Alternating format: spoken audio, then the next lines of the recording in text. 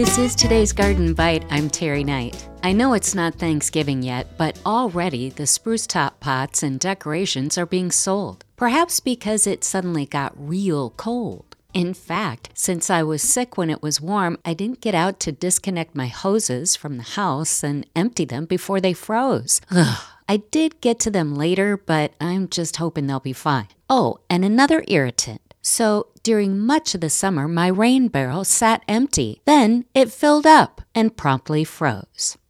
Thank you for letting me vent. Now about those spruce tops. There have been a lot of complaints about them this year, 2022. I know they don't look great. The weather this year created some tough issues for evergreens. First a drought, then temperatures that were too warm. 79 degrees in early November is ridiculous, and those spruce tops had been cut to get to nurseries to sell. Sitting in warm weather is not conducive to keeping spruce tops pretty. And what is a spruce top, or tip, as they're often called? How long does it take them to grow? Spruce tops are cut from white and black spruce in northern Minnesota and Canada. The cutting of spruce tops is licensed by the state and provinces. Grown in this manner, the tree tops will have the form and foliage of more mature trees. They were cut that way starting back in the early 1950s, according to some sites, to be sold as tabletop decoration. Yes, it's renewable, but not instant. It can take 5 to 10 years to harvest again. Spruce tops are a good cash crop for public lands where most spruce tops come from. I have much more information on GardenBite.com from the Gaylord Garden Club out of Gaylord, Minnesota. Oh, and there are spruce top thieves too. More on that also on GardenBite.com. That's today's Garden Bite. I'm Terry Knight.